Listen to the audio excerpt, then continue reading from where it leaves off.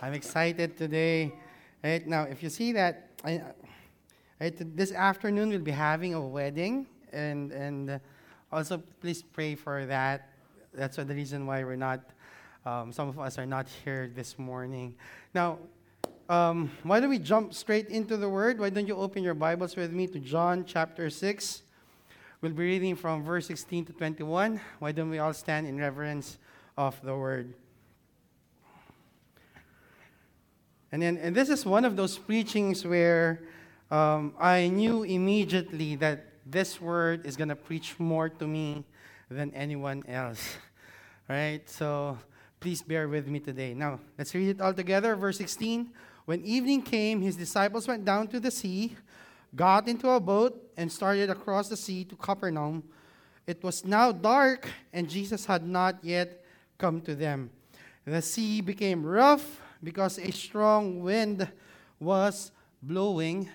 When they had rowed about 3 or 4 miles, they saw Jesus walking on the sea and coming near the boat, and they were frightened. But he said to them, "It is I, do not be afraid." Then they were glad to take him into the boat, and immediately the boat was at the land to which they were going. Why don't we bow our heads and pray? Father, we thank you. We thank you, Lord God, for the reading of your word. And Father, you are counselor, you are truth. Father, you are our comforter. Lord God, you are the giver of life. And we know, Father, that you know every concern that we have in this room right now. Father, may it be relationships, may it be financial things, may it be our health, Lord. And may it maybe even be our faith, Father. Father, I pray, Lord God, that you would touch our hearts today. In Jesus' name we pray. Amen and amen. You may now take your seats. All right, so before anything else, it's been a custom of mine, it's been a tradition of mine to introduce my family to you. Now, I know there's first-timers in the room, so allow me to introduce my family. Right? The one sitting with me is my wife, Army. She's over here.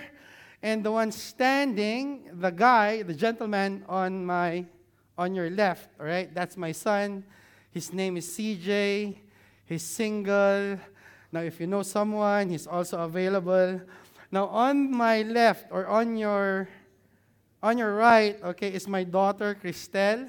She's 22, right? Listen to this. She's going to study again, so don't even think about it, all right?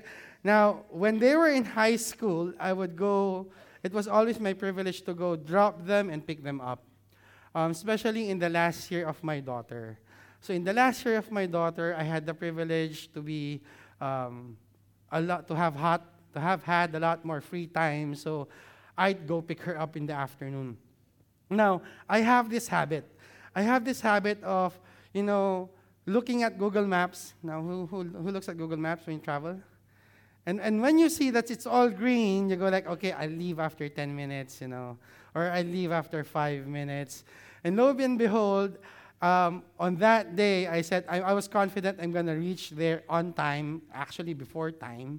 And when I was on the road, it was traffic. And who among you have experienced this? Right? Have experienced this that, when troubles start coming one after the other?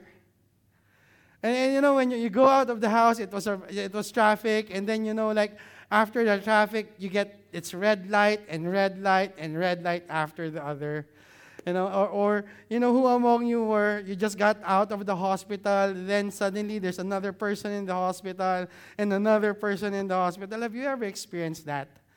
That troubles does not stop; they just come one after the other. Have you experienced that, or it is just me? We've experienced it, right?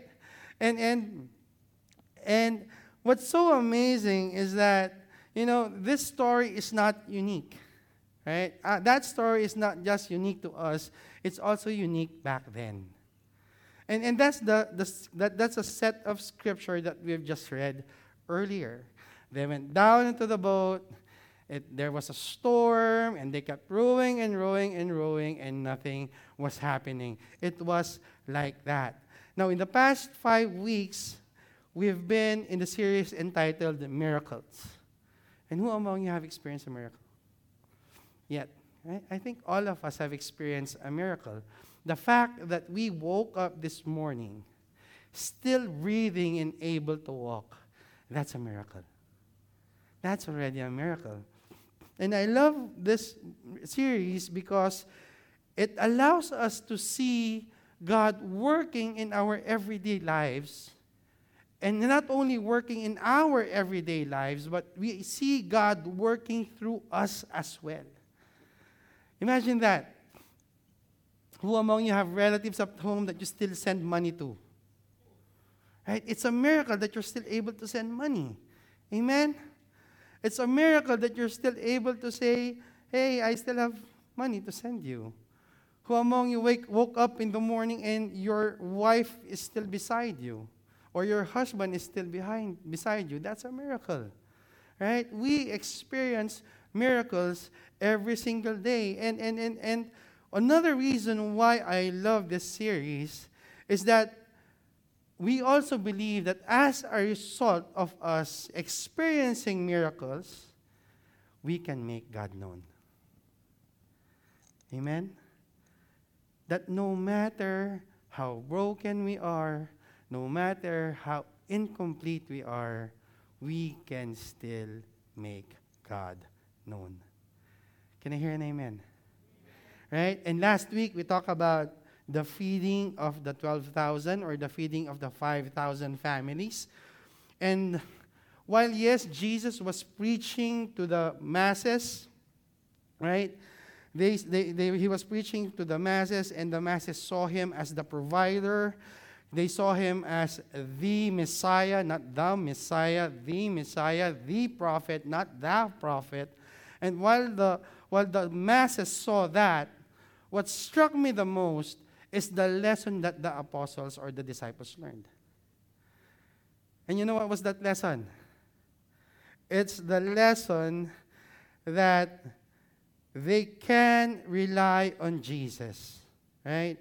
The lesson that they can trust in Jesus and obey him, even when they don't understand and they themselves have nothing to give. If you look at the lesson, Jesus, where are we going to get food to feed these 5,000 families? And why did I say families? It says in the book men, right? But there was a boy. And what's the name of that boy? Fish boy or bread boy. Okay? So even when they don't understand and they themselves have nothing to give, they can still trust and obey Jesus Christ. So what happens next is the test. Okay? So again, what was the lesson? The lesson is to trust and obey Jesus Christ even when you have nothing to give. That's the lesson. Now, what's the test? Okay? The test is found in the verses that we've read earlier, John chapter 6, 16 to 21. And let me just read it again for you. And I hope you open your Bibles and you just keep those verses open in front of you. Verse 16, when evening came, okay, imagine this. Imagine this with me. You're in the shore, in a deserted place, okay? They're not in Bethsaida, they're not in Capernaum, they're somewhere in the middle, deserted place, right? There was no Wi-Fi, no electricity, right? So when evening came, his disciples went down to the sea, so that means they're in the mountains, went down to the sea, got into the boat, and started across the sea to Capernaum. It was now dark, and Jesus had not come to them. The sea became rough, right? They went down, they were tired, they were feeding 5,000, they went down.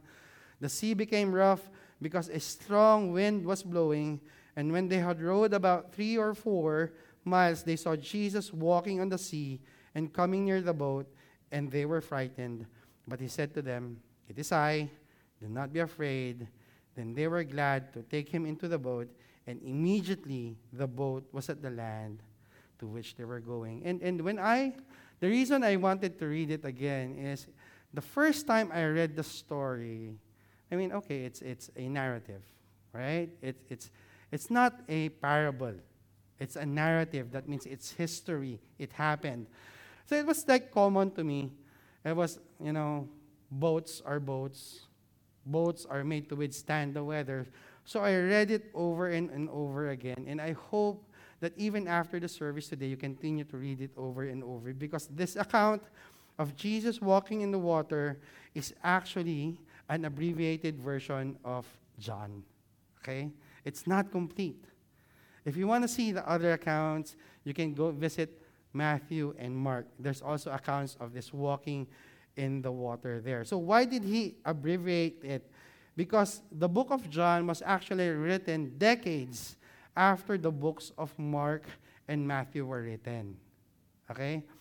So John assumed that the masses who he was talking to decades after this account already fully understood what was happening. So he just abbreviated it. But he could have even skipped it. But I think he wanted to, what he wanted to do is to take the opportunity, right, to build on the theme that he was building on the book of John. Right? So what's the theme that he was building on?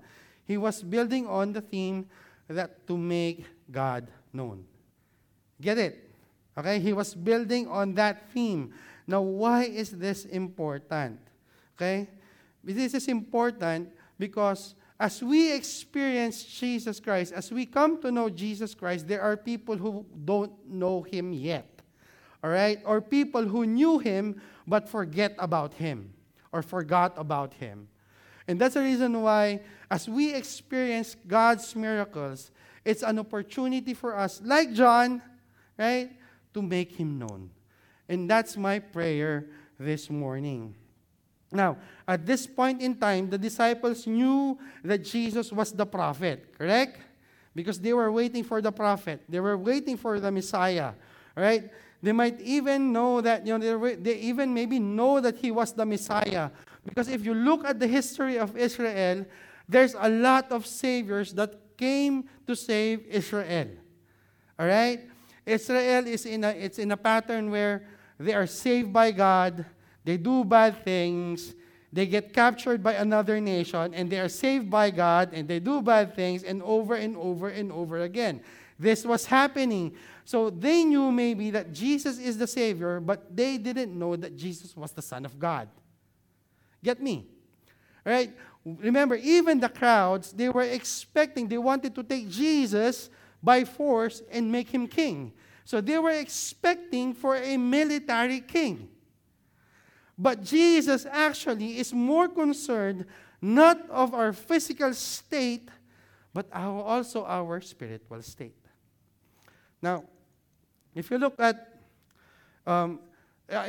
Mark 6:52, why did I say that? Right? Why did I say that? Yes, they knew that He was the prophet, but they knew that He might be the Messiah. But in Mark 6:52, it says here, "For they did not understand about the loaves." All right? They did not understand about bread. All right? They did not understand about the loaves, but their hearts were hardened.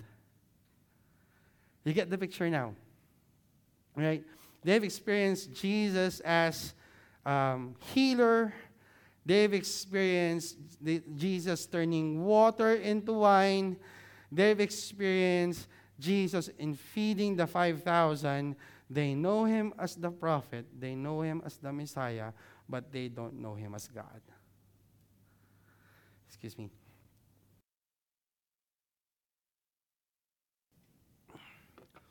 So what was the lesson? The lesson was taught when He fed the 5,000. Now, Him walking in water is the test that would prepare them for for when Jesus says, "I am." Look at your Bibles. Look at John chapter 6. Right? He feeds the 5,000. He walks in water. And then, in the famous verse, John chapter 6, 666. 666. Okay? After this, many of His disciples turned back and no longer walked with him. Which shows a perspective, right? Which changes my perspective. And in looking at the text today, what if Jesus did not show himself as God? Would the disciples also turn their backs on him? I'm just speculating here, right? But I believe, for me, that's the test for. Okay? But, God is so amazing. Listen to this.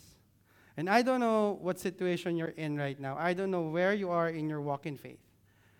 I don't know if you still believe in God or you're just here because you want to put a check on your religious quota. I don't know where you are right now. But what I do know is at some point in time, you will have trials. Maybe you'll have trials in your marriage. You maybe have trials in your finances. You may be having trials in your health, right? But what I do know is that in trials, we receive God's grace. Just like in the passage that we read earlier. God gives grace in trials. But who among you would volunteer yourself and say, Lord, put me in trial? So my prayer is that even before we go to that trial, we will know this truth. See, the life of a Christian is not a storm-free life. It's not a storm-free life, but it is storm-proof if you have Jesus in your boat. In fact, the day I surrendered myself to Jesus Christ was the day that I had more trials. Before I surrendered my life to Jesus Christ, I was a spoiled brat.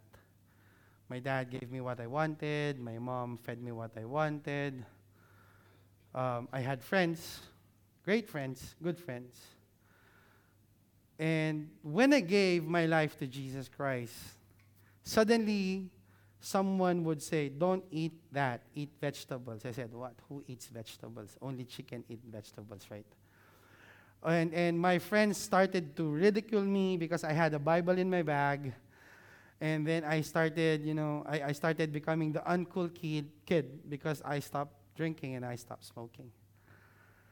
Sometimes when we choose to follow Christ, that's when trials begin. And I've heard a lot of preachings that say that, follow Christ and everything will be smooth sailing. But I think that's very far from the truth. Because when you look at the passage today, the reason why the disciples were on their boat was why? Because Jesus asked them to go on that boat. They obeyed, but they were in trials. But trials is a beautiful thing because it is when we receive God's grace to the fullest. Right? So let's go back to the text. Right? Verse 16. It says here, when evening came, his disciples went down to the sea. Okay? When evening came, it's getting dark. His disciples went down to the sea. Now, what I have here is a picture of the Sea of Galilee where the disciples are.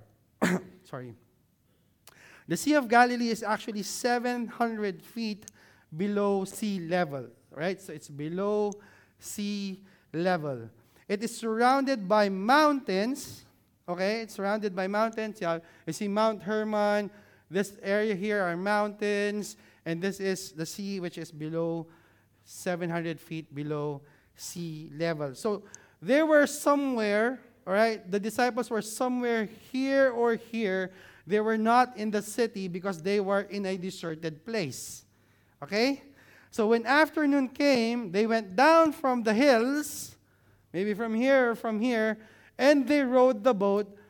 All right? Maybe they rowed the boat here and they were going towards Capernaum. Now, in the other gospel, it says that they were going to Bethsaida, okay? I think there's a reason why Maybe they intentionally were going to Bethsaida, but because of the weather, it changed. So this it says here, when evening came, his disciples went down to the sea, and further on, they got into the boat. Okay, verse 17. And here I have with you, and I want, when I show all of this, I want you to imagine with me as if you were there.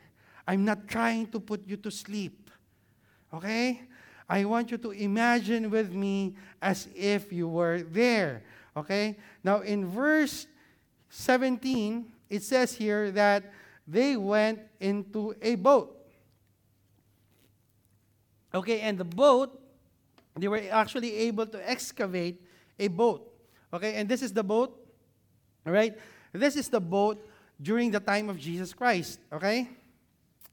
So the boat was about 26.5 feet long. Architect, help me. It's from here to there? 26.5. Longer? There? Oh, there's two architects. Okay, Architect Malu, welcome. Okay, so 26.5. So it's from there to here. Example, maybe at there, right? Now, so that's the length of the boat. Bear with me. The width of the boat is 7.5 feet wide. So it's about this tall. Okay, I am, I don't know, 5'11 and a half. So it's about this wide. Okay, so imagine this boat. It's this long and about my height. Now, why do I want you to imagine that? Okay, why do I want you to imagine that? Because this boat can only transport 10 to 12 people. Okay, 10 to 12 people. Remember the ferry incident back in the Philippines because it was overloaded? What happened to that ferry during the typhoon? It sank, right? So 26 by this and that, and then 12 people on the boat, and this is and this boat is actually a low riding boat. Okay? Meaning that when it's full, you can almost touch the water with your hand. Okay? Like the Harleys, okay? The low riding Harley. So this boat is also low riding boat. Imagine me. So they were in the mountains. There was mountains. There was 7,000. The sea is 700 feet below below the sea level. Okay, this is science. Okay, this is science. So, and then they got into the boat. Verse 17, got into the boat and started across the sea to Capernaum. Okay, across the sea to Capernaum. Now, so they were here, they're going from here to there, right? Now it was dark. Okay? So 700, you're surrounded by mountains, 700 feet below sea level, low riding boat, full capacity, and it was dark. Now, I know that sometimes, in movies, when you sail towards the sunset, it's romantic, right? But have you ever experienced being at sea and it's dark? Have you ever experienced that? It's scary. It's scary. And your boat is filled to capacity. It's scary. I'm kidding you not. Mark 6 says that, yes, they were in the desert, and here, when you're out in the sea, it's already scary when it's dark, but if you look at the map, can we go back to the map? Okay, Mount Hermon is over there. All right? Mount Hermon is over there, and I want you to know that verse 16, when they were in the dark, Jesus had not yet come to them. Okay? So, low-lying boat in a sea that has very fickle weather. It was getting dark and Jesus was not there with them. Okay? That's their situation. They were at sea. That's number one. And the Bible says, in the Bible, the sea is often used as a metaphor for what? Chaos, turbulence, and danger. Okay? They were at sea. And in the Bible, it stands for chaos, turbulence, and danger. See, the sea is a powerful force of nature that can be both beautiful and terrifying. And it is often associated with what? With the unknown and the unpredictable. So I want you to let's just pause for a bit and ask ourselves, what are the seas that we are into right now? What's turbulent? What's dangerous? What's unpredictable? Is it our health? Is it our finances? Is it our jobs? Or it may even be our relationships. What sea are you in right now? And that's not an exhaustive list. There's a lot of seas that are happening right now. It may even be addiction, right? It may even be wanting something that we just can't put our hands on. That can be a sea right now. What are those seas that you're into right now? And second, the boat was filled to capacity. Right? Now, in the Bible, the boat is often used as a metaphor for the church or the community of believers. And just as a boat provides safety and security for travelers when they cross the sea, the church also provides safe and secure space for us believers to navigate in. Question is, what boat are you into right now? Are you in the boat alone? Or are you in the boat with your life groups? Are you in the boat that's sinking? And if you're in the boat that's sinking, the question is, what can you do about it? Or are you in the boat, and what are you doing in the boat? Are you just sitting and watching everything? Or are you actively participating? Right? And it was also dark. In the Bible, darkness is often used as a metaphor for evil, sin, and spiritual blindness. What's that to you right now? What's your spiritual blindness right now? Like, darkness represents a lack of knowledge, a lack of understanding, and a lack of enlightenment. Are you in the darkness this very moment? Have you ever thought about that? Because it's easy, right? It's easy to see what the disciples are in right now. But what's so difficult is to see ourselves in that boat.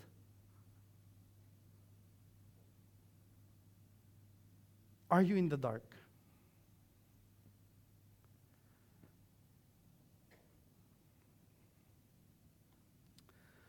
You know, darkness can be associated with fear as well. Fear, confusion. I don't understand her. You know? Or even despair. Lack of hope. But on top of that, you know what's worse? They're already at sea, they're at capacity, it was dark. And worse, Jesus was not with them.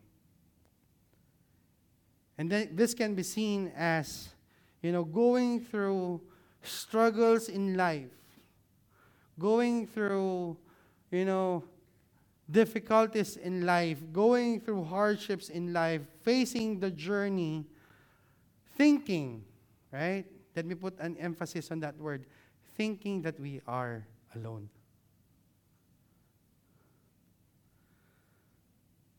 But wait, it doesn't stop there. Verse 18 says this: the sea became rough Like the traffic light, and then, when you're going to pick up your child or going for an important meeting, there's traffic, and you keep hitting the red light, keep on hitting the red light, red light, red light. It's the same with the disciples. The sea became rough because a strong wind was blowing.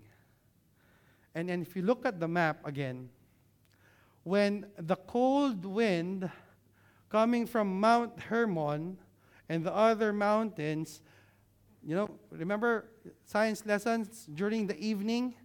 During the daytime, the cold wind comes from the sea to the mountains, right? But during the nighttime, it's the opposite. It's the cold air coming from the mountains to the sea. Okay? So when the cold air coming from Mount Hermon, which I think is about 9,200 feet above sea level, and remember, the Sea of Galilee is 700 feet below sea level, so that's about 10,000 feet difference. When the cold wind comes from Mount Hermon, it goes down to the Sea of Galilee here. What happens is a storm. So are you still in that boat with me? Low-lying boat, storm coming, and there's these big waves that are kept on hitting the boat. And you know what? It says there 4 hours, okay, 4 hours on end. It was evening when they left, and it was almost sunrise when they saw Jesus Christ. So for hours, they kept rowing and rowing and rowing and rowing the boat. And why do they have to row the boat? Why do I know that they have to row the boat? Because if they stop rowing, the boat will go sideways. Okay, they're rowing towards the waves, okay? When the boat goes sideways, the waves would come into the boat, it will swamp them, and the boat will sink. You get the picture? Can you imagine that with me? Right? Now, in life, okay, as Christians or even as non-Christians in life, this is for certain, we will face struggles. We will face struggles. It's not if we face struggles, but it's a when will we face those struggles. The fact that Jesus was not with the disciples in the boat at the time of the storm can be seen as a metaphor for the challenges and the struggles that we face on our own in our personal faith journey. Have you been trying to grow in faith alone? Not alone in a sense that physically you're alone, but growing in faith apart from Jesus Christ. Have you been trying to go through life apart from Jesus Christ? Without Jesus, his disciples were left to face the storm on their own, and they had to navigate it alone. What sea are you in right now? What struggles are you facing right now? Question is, how are you facing it? How are you navigating through the storms? I was a smoker. I smoked about, and I think that, no, I smoked about a pack a day. Right? A pack a day. and you know what's so difficult about smoking? It's difficult to quit. So I relied on my own strength. I said, okay, Lord, I'm going to stop smoking from now on. I'm going to smoke half a pack a day. Okay, that's fine. I still satisfied my craving. And then I said, Lord, I'm going to smoke 1 stick every meal. I said, okay, that's fine. Maybe, it's getting better. At least it's no longer a pack a day. And then I said, Lord, I'm going to smoke 1 stick a day. And then it's just hard to stop. Hard to stop. And then I said, maybe if I smoke different brands, it will be good for me. So I had Marlboro Gold, Marlboro Menthol, and this is not a paid promotion. Please don't smoke. It's bad for your health. Okay? And so on and so forth. And one day I'd smoke Gold, one day I'd smoke Menthol, one day I'd smoke this, thinking that I would lose my appetite, but it did not. And one day, I woke up and I said to myself, I can't do it alone. I said to myself, Lord, I'll only be able to stop smoking if you help me too. Lord, help me. You know what I did? I bought another pack, took my wish stick, and started to smoke one more stick. I know it's ironic, but that was my last stick. From that day onward, I never touched a cigarette physically again. But sometimes I would dream I'm still smoking. Okay? But that's just a dream. I've never touched a stick again because I realized that I can't face life's struggle alone. We will face struggles.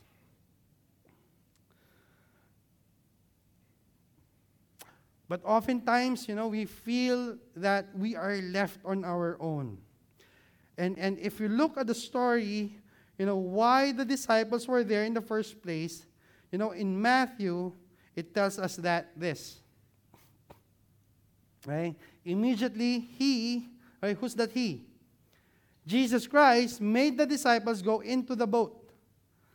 Question is, did Jesus not know that the storm is coming? Did he not know? He knew. Why did he know? He's God. Right? And this is what I said earlier. Oftentimes I would hear people say that if we obey Jesus Christ, everything will be smooth sailing. But, we hear them say that everything will be fine. But honestly, we will face trials, and a lot of them. Why? Why do we still face trials? Okay? It's to witness so that we can become a witness to the glory of Jesus Christ.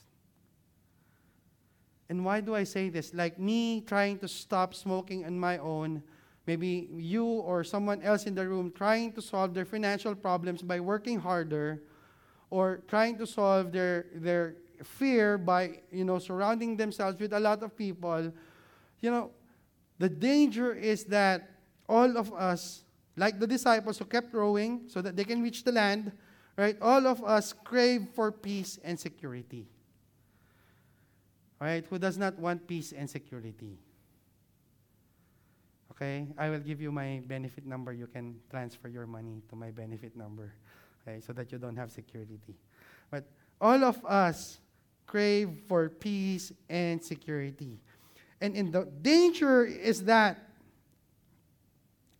we look to ourselves to satisfy that craving. Amen? Amen? If you want a relationship that will go to eternity, what do? You go to church and find someone who fears God, right? If you want to have, if you want protection from the weather, what do? You rent a flat or you build your house. But, that's good and all. But I think what we should do first is come to Jesus Christ. Right? Because that craving for safety and security cannot be satisfied by anything in this world. It can only be satisfied by Jesus Christ. The next verse, it says here, when they had rowed about 3 or 4 miles. How many? 3 or 4 miles is how many in kilometers? 5 kilometers. It's a long way, okay? I don't know how it is in kilometers, but 3 or 4 miles is a long way, okay? So imagine, there's a storm, strong wind, and they were rowing 3 or 4 miles. That's how the disciples craved for safety and security. They were rowing and rowing to reach the shore, but the winds and the waves kept stopping them. Have you ever experienced that? I was looking and looking for a job, but you know what? I always have no favor from my interviewers. I kept starting my own business, but it always fails. I want to grow in faith. I read my Bible every day. I pray every day. I even fast every day. But still, why am I not growing in faith? I join the life groups.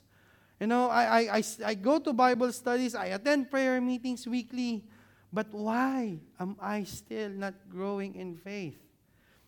For hours, they kept rowing because if they stopped, they knew that the boat will sink. Now, even today, even today, our nature actually makes us feel that we are in control. I studied for this, right? I'm made to be like this. I've trained to be this. I woke up this way. Okay? That was a joke. I did not woke up this way. Okay? See, the regular tendency, there's another habit of mine, and I get scolded by my wife every single time. I have this habit of putting things aside until it's almost a deadline. Who's like that? Only me? Okay, don't judge me. Okay? So my mind does not work if it's still far away from the deadline. I think I'm designed to work under pressure. And my wife just keeps saying, don't do that, don't wait till tomorrow to do it now. I hear her, and I know that she's right, but my mind, I don't know, it's lazy sometimes. Why? Because I know that based on my skills, based on what I've learned, I can meet my deadline confidently.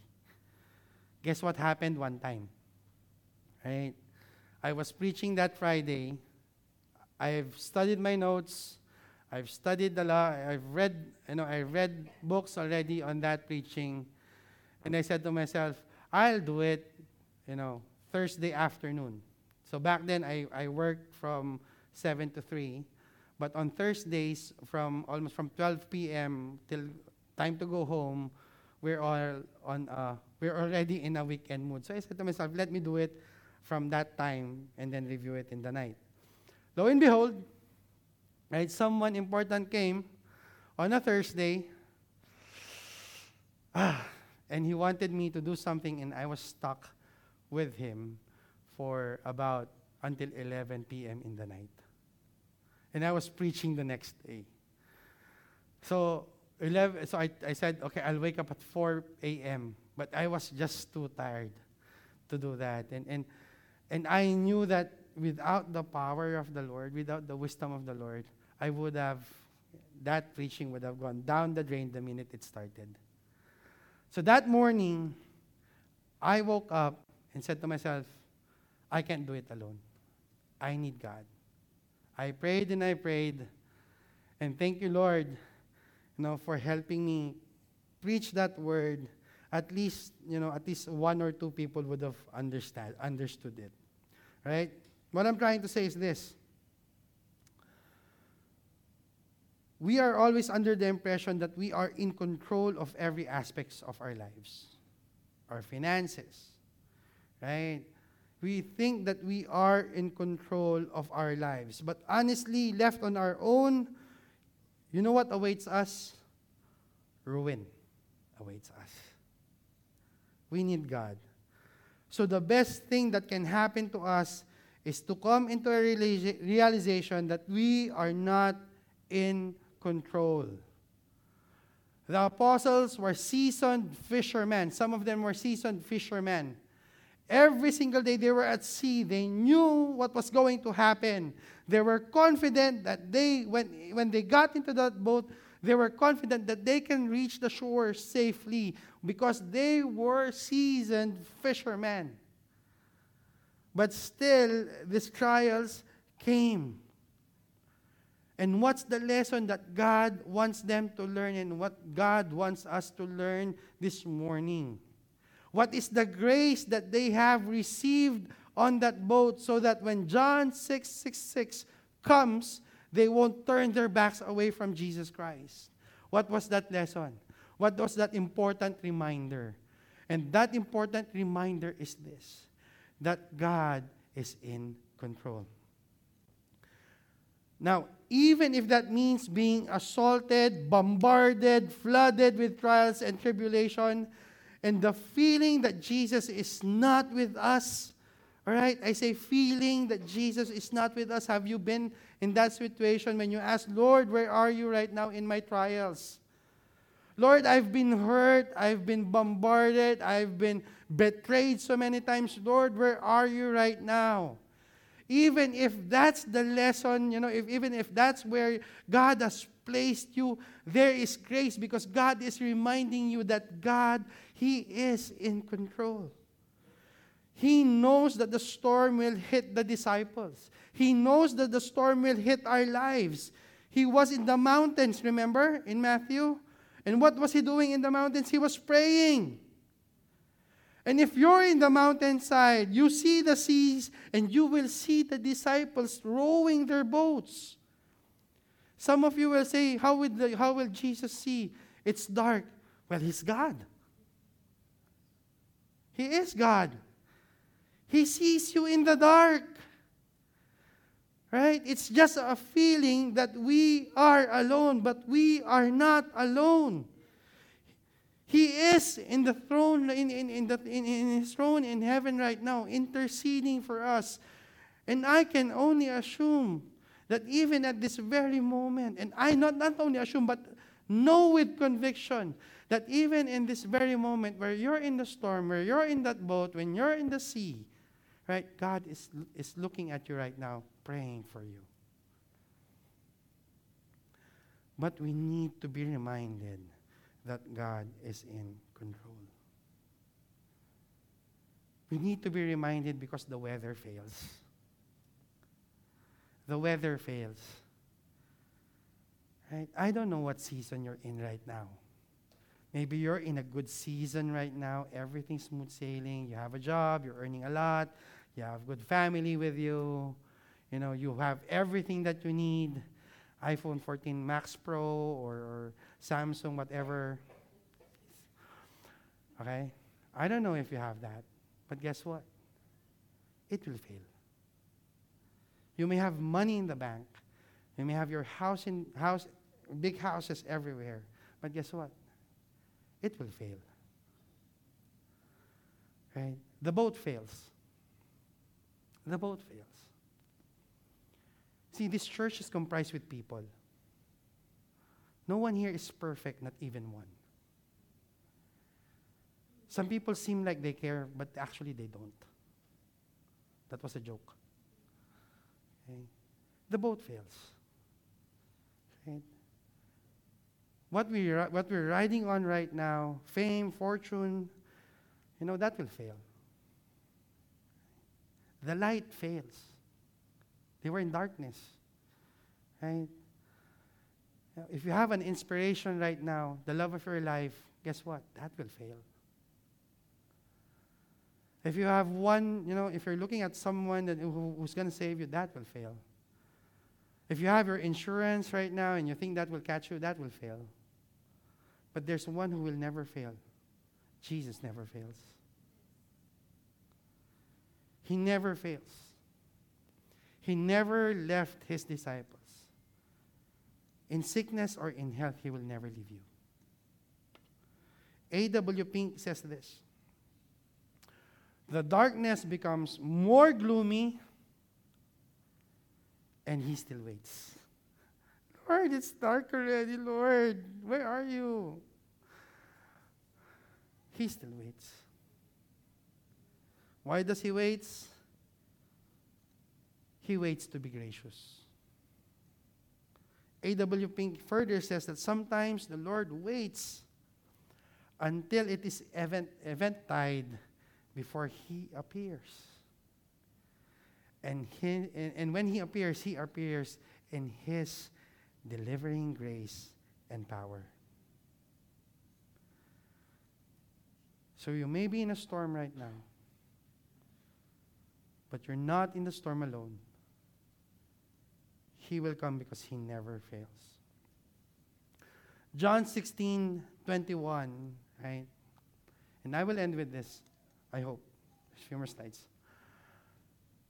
He said, right, so it was stormy, all right, it was, the storms were raging, okay, and then suddenly they see Jesus walking. He was about to pass them, but they saw him and they were in fear. And then what did he say? He said to them, "It is I. It is I." Right? And this is when the Greek translation becomes helpful. Actually, "it is I" in the original text would mean ego eimi. Say it with me. Don't forget it. Okay? Ego eimi. Say it again. And what does ego eimi mean? It means I am. I exist. Ego eimi. Now, the absence of a predicative nominative in this phrase means that when Jesus said, "I am," it points to his deity. Remember Moses in the burning bush? What shall I tell them? I am. So imagine this with me. He's not just saying, "I am," but he also says, "I exist." So I don't know what storms you're in right now. I don't know the trials that you're in right now. Maybe you got your third warning letter. Maybe you got the news that you have an incurable disease. I don't know. Maybe your family member, got the news that he or she has an incurable disease. Maybe it's your birthday this month and you're still single. I don't know. I don't know the storm, right? Maybe it's a relationship. Maybe it's, I don't know what the storm you're in right now. But close your eyes with me. Imagine you're in the storm and you hear Jesus say, "I am. I exist." If I paraphrase that, it's like Jesus saying, "I am God and I am here." You don't have to face the storm alone. You don't have to face the waves alone. I am God. I am here. And I want you to look at the screen. Because he's not just saying, "I am God, I am here." He's also saying, "I came to you." And if you ask me,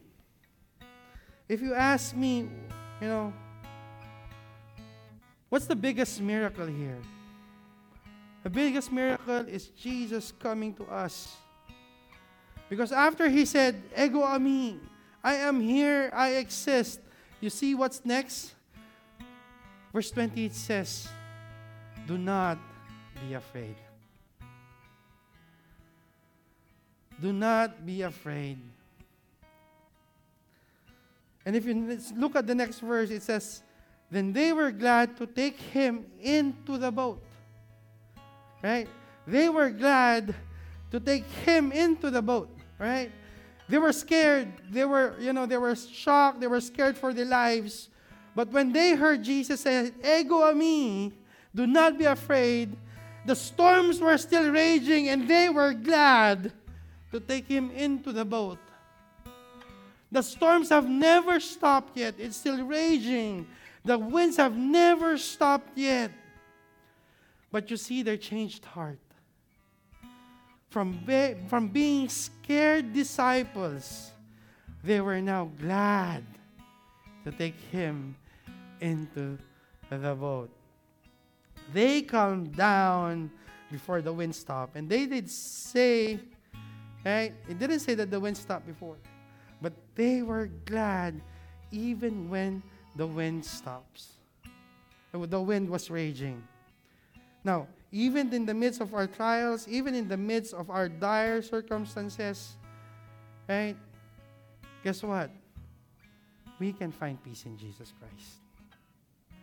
We can find peace in Jesus Christ. So the biggest miracle that day is not Jesus or Peter walking on water. The biggest miracle that day is that Jesus came to us. Because He is Emmanuel. He is God with us. That's the biggest miracle that day. The biggest miracle is them realizing that Jesus is God. And that God is with them that day. And that God is with us today. Because after Jesus Christ resurrected from the cross, or resurrected from the grave, when He went to heaven, He sent the Holy Spirit to live in each and every one of you. Amen? So no storm can stop Him. You know, the storms that you're going through right now, you know what? Jesus is just walking on that. He's not even running. He's not crawling. He's just walking casually over the storms that you're having right now. He's just walking on that, and then He's walking towards you. That is the miracle that we experience this day. That wherever we go, whatever storm we are in, right? Whatever trials, whatever tribulation that we face, whatever problems you face, you're not facing it alone because God is with you. Let's all stand and pray.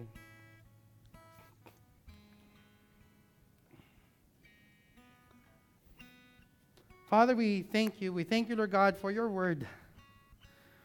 And in that word, Father, we found your promise, Lord, that you have never left us and you will never forsake us, Lord.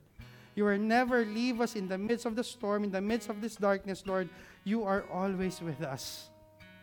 But Father, right now, Lord God, we just lift our burdens to you. We just, Lord God, lift our problems to you. Lord, we lift all this heaviness to you.